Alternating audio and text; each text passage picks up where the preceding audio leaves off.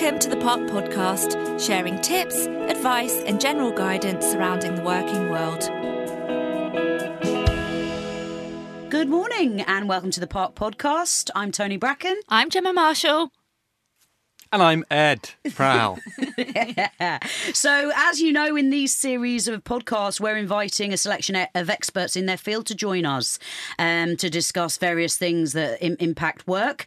And this week, we are delighted to welcome Ed Prowl, who's the MD of The Potting Shed. The Potting Shed, for those of you that don't know, is a Pan-Island design, brand and digital agency.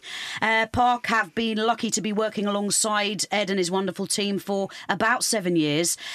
So not only have they supported us with all things brand, helping us to bring our vision to life, but we've also become good friends and we love working alongside them. So we are delighted to welcome Ed to share his experience with us today. Yay! Thank you. I'm just humbled to be described as an expert in my field. That's not something I've ever heard, but I love it. Good. Ed, so The Potting Shed, for those that don't know, just tell us a bit about that.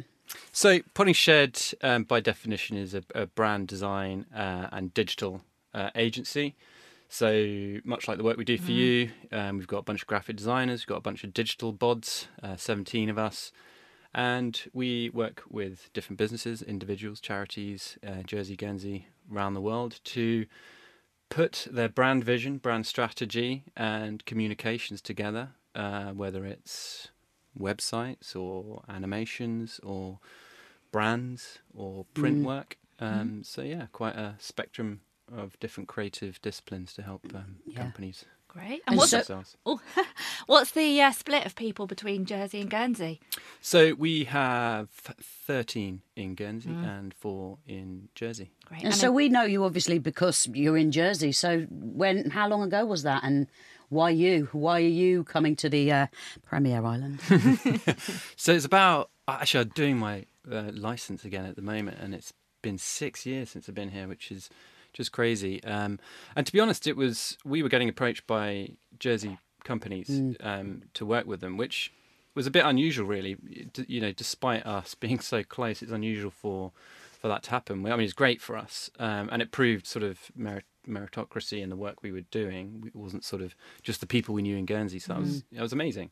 And we were getting enough traction in Jersey to warrant a board meeting where the 4 owners decided that we needed a director on the ground in Jersey. Being the youngest, without a house and kids and wife at the time, all eyes are on me. And I was more than happy to. I absolutely love it over here. And what was your experience with Jersey prior to that? So, actually just coming across for like football and hockey trips via school, and then maybe the odd sort of weekend trip. But the funny thing is, you experience arriving at the airport, driving to town generally, or maybe to a sports field. Yeah. And let's face it, Jersey is wonderful, but the airport to town is not showing off Jersey's true colours. Yeah. So when I finally started coming here for work and spending a bit more time here, and I began to explore, it just unlocked Jersey's true beauty, which I feel is when you get to the coastlines and in the lines. So, that really warmed my heart and got me to move over, really. Yeah. And what about, for your career experience? I mean, how did you get into this sector? So it's actually not my first choice. So we go all the way back to, I think I was when 11 when I went to Elizabeth College in Guernsey, and I went for CCF and they found I was colourblind, which is great because I went to CCF to be a pilot. Wow. So I was absolutely obsessed with flying. They said, look, if you're in CCF to be a pilot, you're colourblind, probably not going to happen. Wow. So I moved into DofE, Duke of Edinburgh, which did very little in that. Yeah. But actually then I sort of explored more my creative mind and I realised that that's something I felt passionate about. And then just sort of pursued that. I was crap at art.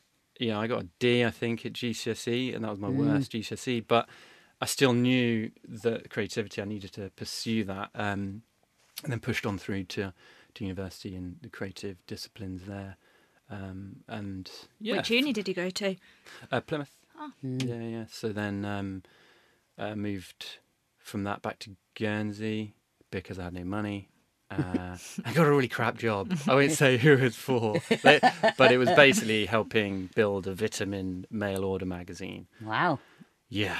That's super dull. Selling vitamins to old people, and I didn't last long there. It just did not grab me. So when I had the opportunity, I sort of jumped from that to London, where that's where I felt I could begin to cut my teeth in the creative disciplines, which is an odd perception when you think about it, right? We sort of just, at that age, young 20s, you just assumed that going to London was where you had to execute those creative disciplines. Yeah.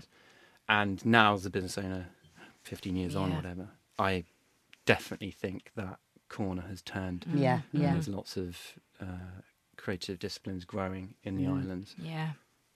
What was your experience of London like then? Oh, it was awesome. Yeah. You've got some funny stories, I'm sure. Mid to late 20s. Yeah. Living in a shipping container in East London. Freelancing, just grabbing any work I could. It's quite an interesting area in the shipping container where I live. There's a lot of creative disciplines there, and ended up working with the two fat hairy bikers on TV, helping them out with a bit of a skivvy and photographer. Love it.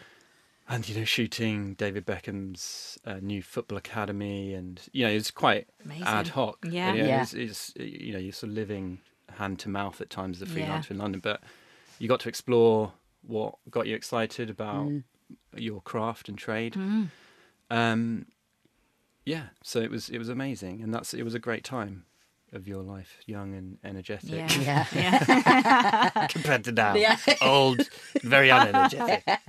So Ed's got 4 months, is he now, your little boy? Yeah, the little man. Congrats. Eli, thank you. How are you finding it?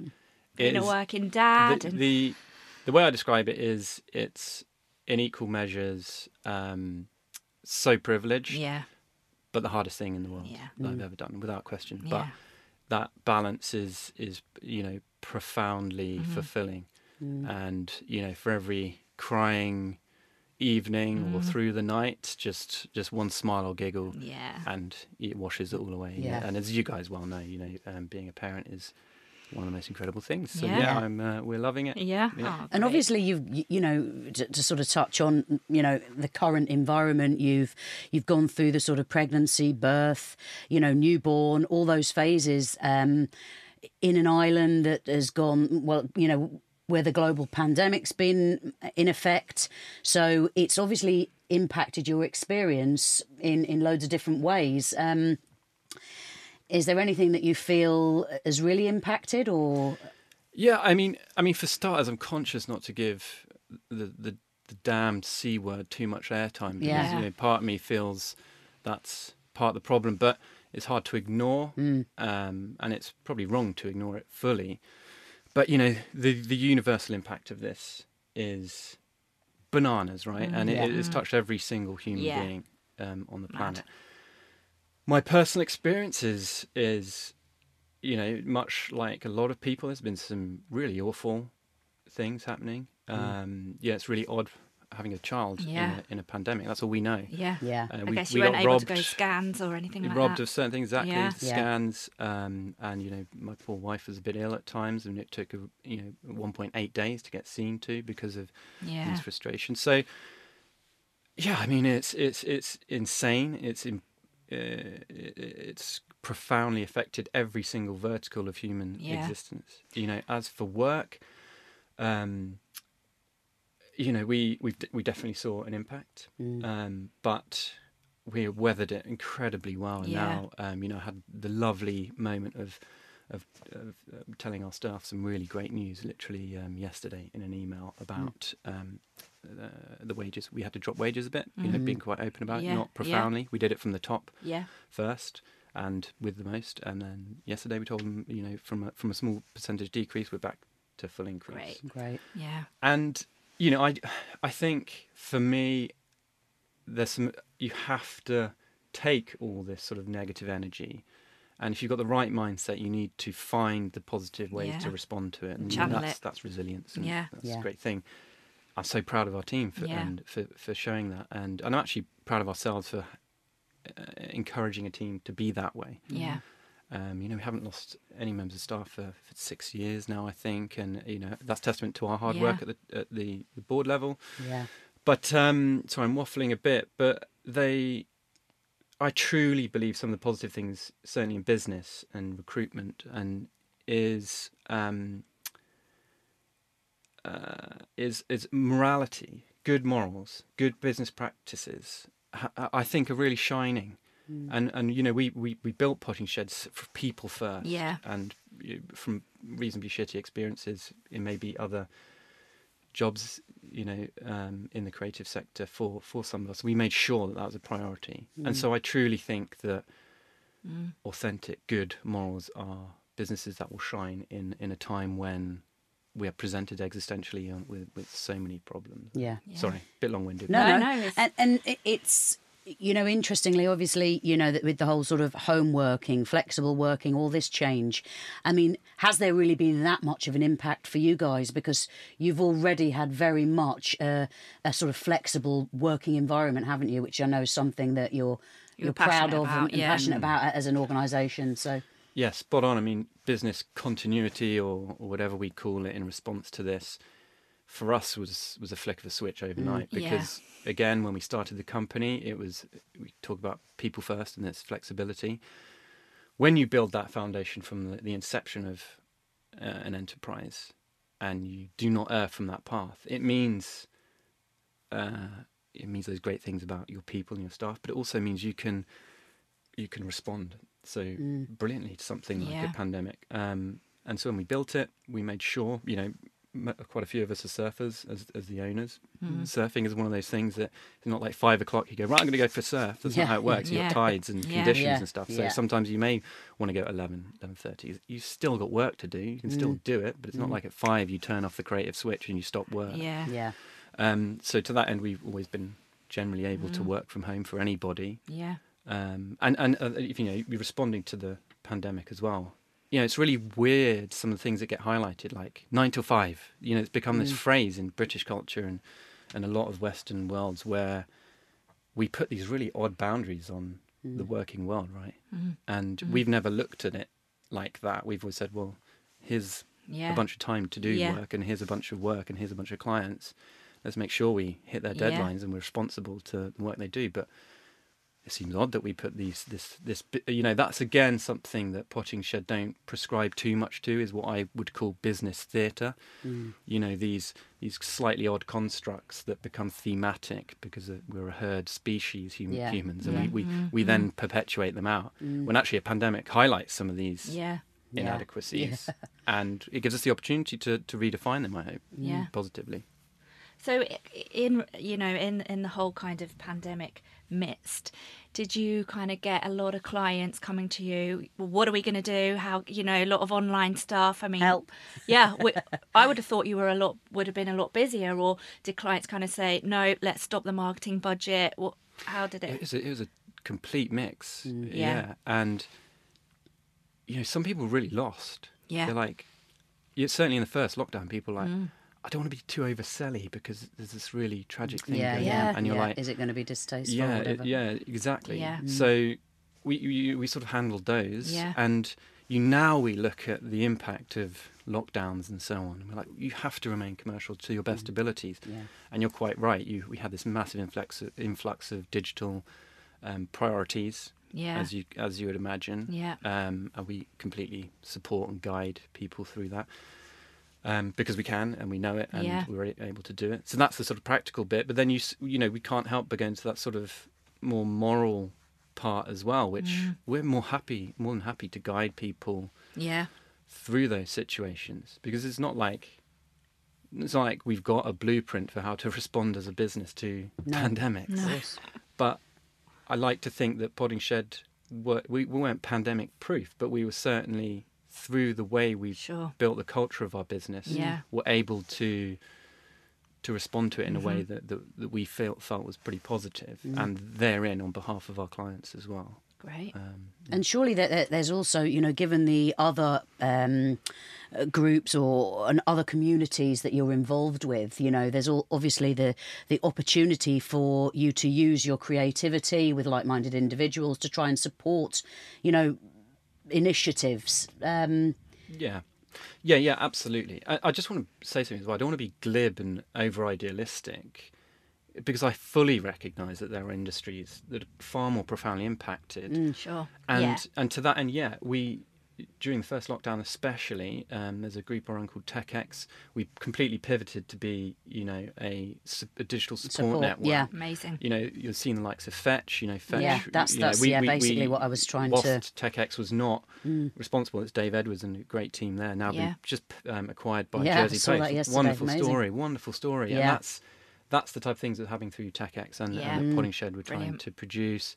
We even produced an animation around the spread of the virus for nothing more than to show how a virus can spread. Yeah. And I think it ended up getting 30,000 likes, 5,000 shares. And, it was a way that creatives, we felt we could contribute to something. Yeah. Let's use what we know and we're passionate and we're good at to offer something Brilliant. to society. As you say, something like Fetch, a great example. Was there other things that you were involved with, or even that you saw from, you just saw that you thought was a great representation of some of the innovation and some of the positives to come out of, a challenging time? Yeah, and I would reference TechX, a tech network group. We completely pivoted that group, which is a not-for-profit organisation anyway. The network has got investors, tech minds, and business people, and we immediately garnered the energy of that group to support. So there were some amazing things that were happening. We're looking at the Track and Trace app, which actually we had got a long way down. The government of Jersey chose a slightly different route, but there was all sorts happening there. Honestly, you had Fetch, Feed Our Frontline. Yeah. And I'm merely the conduit of starting that network. What the energy of what people were doing there was far beyond my own capacity. I was merely Brilliant. But again, to talk about positives and to talk about, being in a world where, obviously you just look at social media, you just hear, put the television on, and you do feel constantly that sort of negative energy.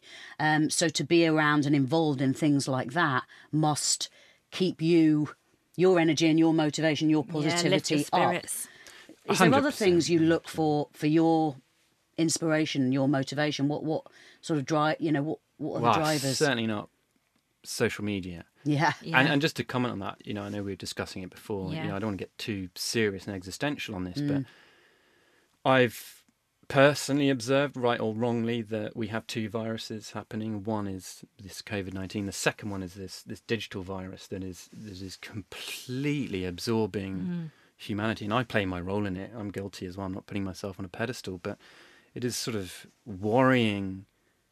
More worrying in some instances, looking at the social media virus that's happening. I believe that empiricism is being fractured every minute with the amount of content and bullshittery that goes on there. Yeah. And it's a bit of a shame. I don't want to be too negative on it because it plays a wonderful role as well at times. But we are so lucky, and the inspirations, to be honest, is living in a jurisdiction that is arguably Guernsey, Jersey, the Channel Islands is some of the most safest, most amazing place to be in the world right now. Yeah. And that in itself just does make you feel incredibly grateful for where we live. And beyond that, it sounds cheesy as hell, but our staff, I've not been able to see the Guernsey staff for over a year now. Wow, is it? And as an MD, we have a co-MD system, so it's not like they're MD-less, but, just what they have, the way they have, self-empowered and just got on. Yeah. That for me is, as somebody who runs a business, is the most amazing, warming feeling. Yeah. To know that you can step away and or not be present and that they all just immaculately and positively get on and do great stuff. And because I guess obviously apart from the sort of limitations to travelling, to Guernsey, there's obviously also the fact that you are a new dad, so you will have been, getting into that role. How does the whole new dad, limited opportunities to see, extended family and friends, workload. How's it like managing all that now? That's totally mental. Honestly, I'm not even going to gloss it over. Yeah. And then again, I recognise that universally this touches everybody's parts of life. But Of course. the it's really tough working from home because Eli's in the background. Yeah. Yeah, he might need a quick cuddle or something. Yeah. In fact, 2 examples. One, I had this insane idea that I could have Eli on a Zoom call with a client. And Look how cute he is. Well, no, he was just. I I had really. one He won't hand, even bother me. one hand with the bottle off screen, and then the other one I just went on mute, and it was a total nightmare. Yeah. I don't I've know been what there. in what world I was thinking. Yeah. And the other one was, I sit on the board of JCG, and we had a committee meeting the other day, all via Zoom. It was the wellbeing subcommittee, and my poor wife had been a bit poorly, so she was actually in Portsmouth having a treatment. So I had Eli at home, but I feel so responsible to be present at these meetings. So again, I was on Zoom, and Eli's in the background just screaming, and every now and again I unmute myself, go, yeah, I agree with that. Mute again. Look, it is super tough. Yeah. Like I would tell everybody to go through the parent experience because it's that profound, but you can't dress it up as anything other than super tough. And all of this is build up your resilience and does all those things, and you learn, and you guys are sort of further down the line, so you know it well as business owners yourselves and having children. Sometimes you're just exhausted, aren't And you? sometimes you are, Yeah. but and other parents really understand and are empathetic, and some are not, and that's fine. But I think what I was going to make it's weird parallel, but as business owners, I don't know if you do this, but I use a lot of the things I learn in Potting Shed and apply them to real life. Yeah. I think with children, the whole management, the whole behaviour, there's like things about behaviours, process, conditioning. There's things like this that I really take away from parenting to apply to work. But I guess it's also just...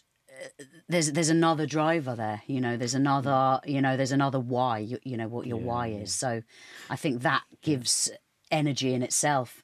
But Gemma, you were saying, after 4 or 5 days on the bounce with about 4 hours sleep. Yeah. But sometimes those 3 a.m, occasionally they're pure anxiety and fear, but sometimes the great ideas can come then. Yeah. Totally. Teddy's having a bout of waking up every morning at 3 o'clock, and great, he goes back to sleep, but I'm wide awake then, and then I just start thinking about everything, can't get back off, and some of my best thoughts come at that time. Totally. By 8 o'clock I'm wrecked, but But it's 3 o'clock I'm ruling the world. you're quite right. There's the practical things. You've got another why. Put dinner on the table, whatever. Yeah. And I really don't hide behind the fact I'm a very philosophical business person innately. I don't care. That's where I sit comfortably. And I really think that parenthood and business, that there's so many overlaps and so many understanding. Even in sort of if I'm giving advice personally, I will use something that culturally we have experienced in Potting Shed and how we turned something through culture, maybe a negative experience in business through culture.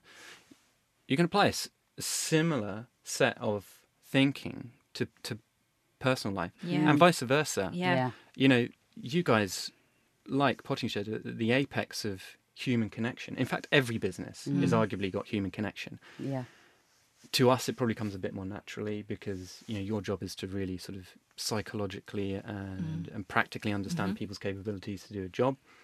Ours is to garner people's feelings towards marketing and the creative voice and brand, which is deeply, deeply creative and psychological. And you have to sort of really, on the seesaw of emotions, you've got to be really empathetic and compassionate to what people are doing. So I think there's a really interesting dynamic and relationship between those two facets of Yeah. life, I think. And you were saying earlier in the conversation that obviously, that sort of perception that, to hit into this, I've got to go to London, live in London, and how you feel that that's changed now.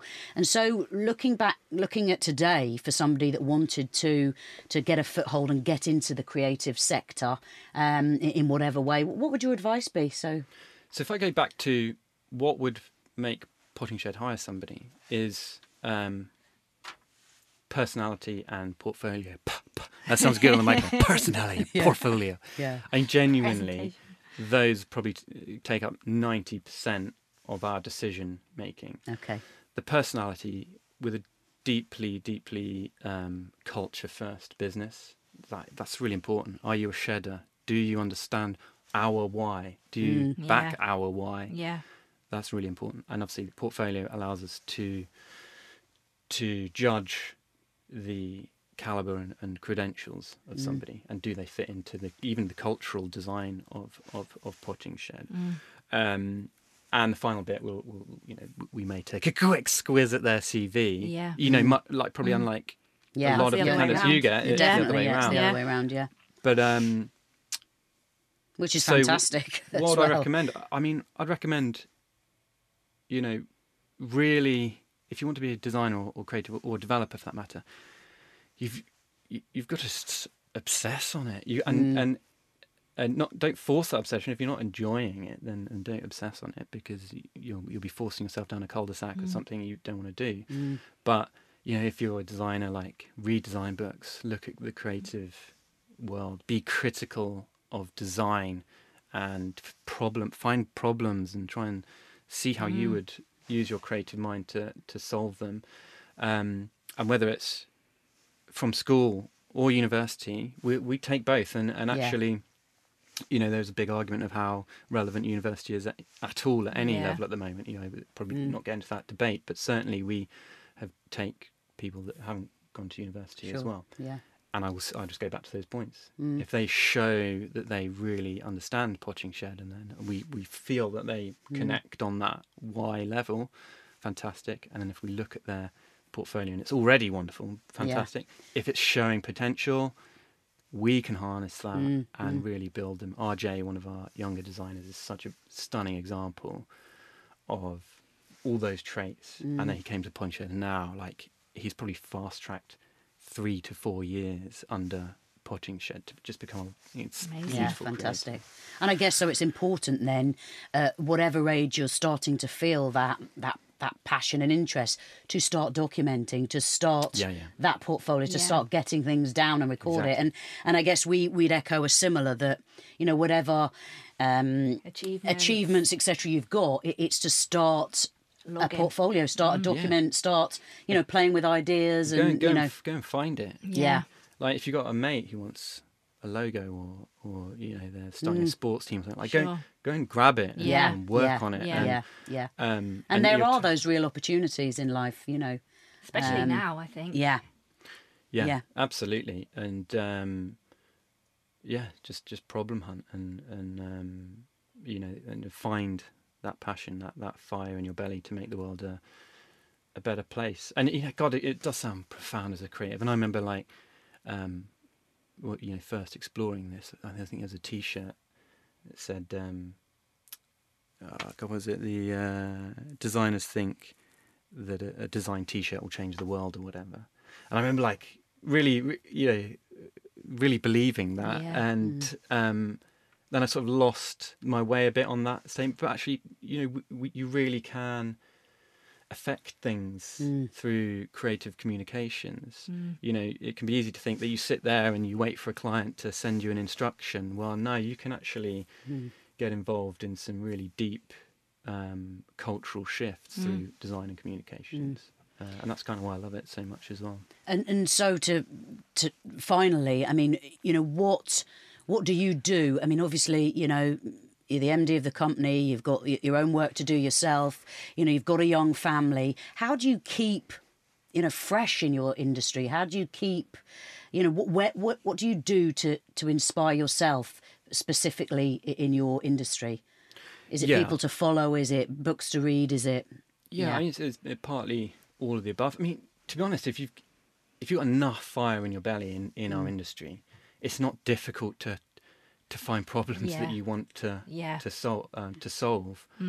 And that comes through experience. And the more you successfully solve problems, be it macro or micro, they each influence your hunger to find the next thing that you want to solve. But on top of that, clearly, the people that you interact with, seek every human exchange that you have as an opportunity to learn, and that's ubiquitous. That's not just in design.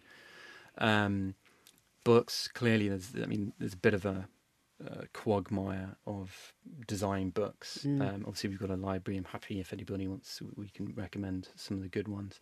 Something that we implemented, which really frustratingly we can't in COVID, was we send our staff away to creative lectures every year, whether it's the team or the board.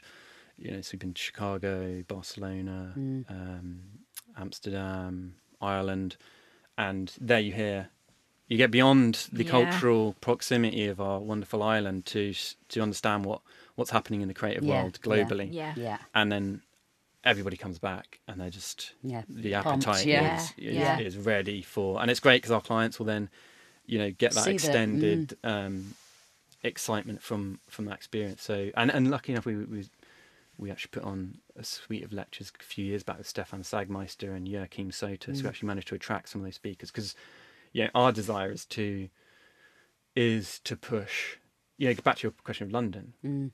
And now I believe that the islands have moved on so much in the creative and digital sector, and we just need to keep pushing that agenda. Keep it going. Because it's only going one way, right?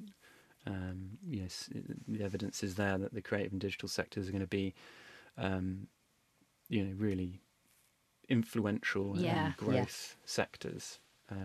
Sorry, waffling again, but no, that's good. I think we probably mirror that in the fact of the sort of jobs that we've seen that have consistently come up and the departments that we've seen grow. And new roles that are coming up now as well. It's interesting. Well, interesting as well. I think that even boards would be mindful and to be looking at digital and creative representatives at their board. And again, COVID is forcing that agenda a bit more.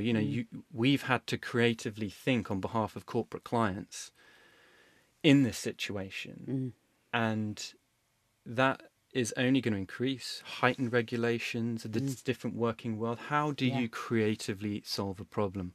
And that needs to happen at a board level.